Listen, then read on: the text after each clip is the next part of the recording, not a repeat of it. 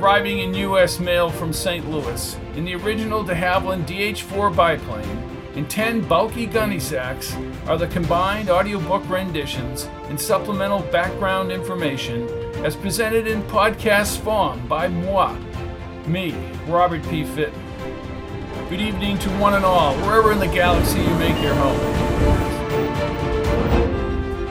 Jerry St. Clair, you witness, bub?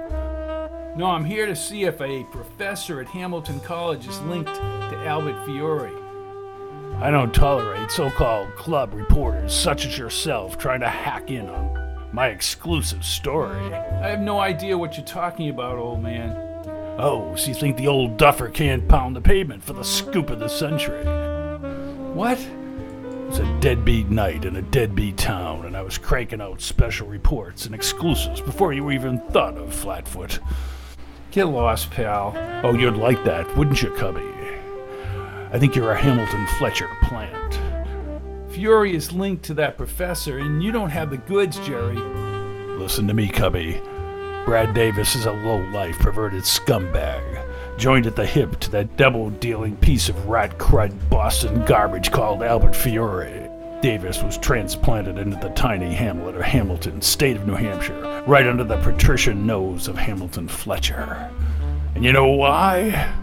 No, why? Dr. Bradford Davis was a genius. He was supposed to make Fletcher an even richer and more conniving bastard than he already is. Genetic patterns. Fiore is snooping around trying to get a cut of the operation. Got it? You don't know that. You think I'm some demented old screwball with no verifiable accomplishments. My career blasted off the ground with a gruesome murder in Philly in '47. I learned how to dig for the details, Cubby, and dig deep. And you just walked in and took on Fiore and Davis. It's all in the book, Cubby. Murder at Tobey Lake, the demise of Davis at the lake house with Fletcher himself as the only suspect. Well, let's not leave Fiore at the starting gate. And that innocent little girl, Pollard, she had the gun. What do you think of that? Leave it to the professionals, Cubby. I'll make a note of it, Jerry. I have a late-night date with my typewriter, a selector. An exclusive byline on page 1. Put your shoulder to the wheel, Buffalo, and go get 'em. You're a legend, Jerry. Yeah. If Hamilton Fletcher had Professor Brad Davis develop a patent on a particular gene sequence, he could generate new income and add it to his financial portfolio. As the patent holder, Fletcher would have the right to undertake research and development involving that gene for 20 years. Brad Davis has a girlfriend on campus, a student named Amy Pollard, who just after his murder happens to be in possession of the murder weapon.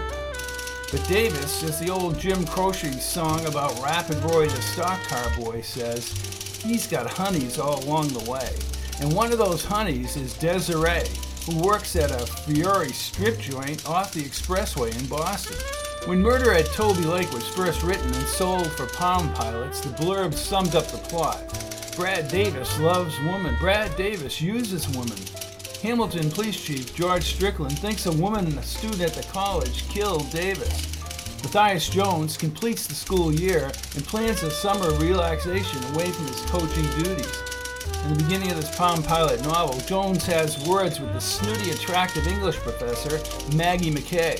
When George Strickland calls on the phone and informs Jones of the murder at the lake house, Jones finds himself at odds with Maggie as he tries to find Davis's killer. And what is not said is how McKay tries to protect her student and friend, Amy Pollard.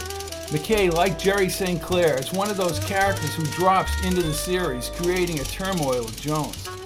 Davis is getting death threats. Even the night before, he got into a drag-down fight at Club Max.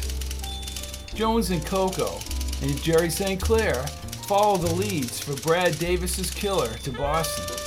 So, Davis has a character flaw. For a writer, character flaw is a gift from the gods. Look what Robert Louis Stevenson did with Jekyll and Hyde. Dr. Henry Jekyll attempts to physically divide his good and evil sides. And this is such a great metaphor for the human character. Nice going, Jekyll, you drank too much evil. And so does Brad Davis. Davis is like Marlowe's Dr. Faustus, as the good angel attempts to halt his taking the evil path. But the bad angel is powerful. Faustus becomes a disciple of magic. The metaphors, the demons, and players are numerous. It is only in the end, when all is lost, that Faustus admits that he has sold his soul. Davis never gets to admit anything because he's murdered. Bad boy Charlie Sheen. Where do we begin to tell the story? So much success and so much nose-diving behavior. 1990, might have accidentally shot his fiancée, Kelly Preston.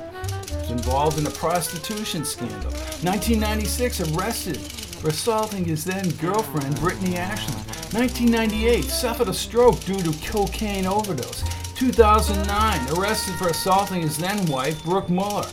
2010, found naked and intoxicated in his room, later hospitalized. 2014, sued by a dental technician for assault and battery. 2015, HIV positive. Second ex-wife, Denise Richards, claimed abuse and attempted murder. On the lighter side is the above-mentioned smoking Jerry St. Clair, as well as the cottage dwellers Gus and Irene, who follow all of Brad Davis's arrivals and departures at the lake house. Jones, trailed and pestered along the way to Boston by Jerry St. Clair, realizes that because Davis bloodied Hamilton Fletcher's nose, that the Fletcher patriarch may have had a connection to the murder. But he's baffled by Pollard and the gun. And what about the Boston connection and Desiree? But remember what Agatha Christie said on Murder on the Orient Express. The impossible could not have happened, therefore the impossible must be possible in spite of appearances. Hamilton Fletcher overlooked Brad Davis's shortcomings because of the financial rewards. Brad Davis, what a cad. And you can take that to the bank, Hamilton Fletcher. Robert P. Fitton.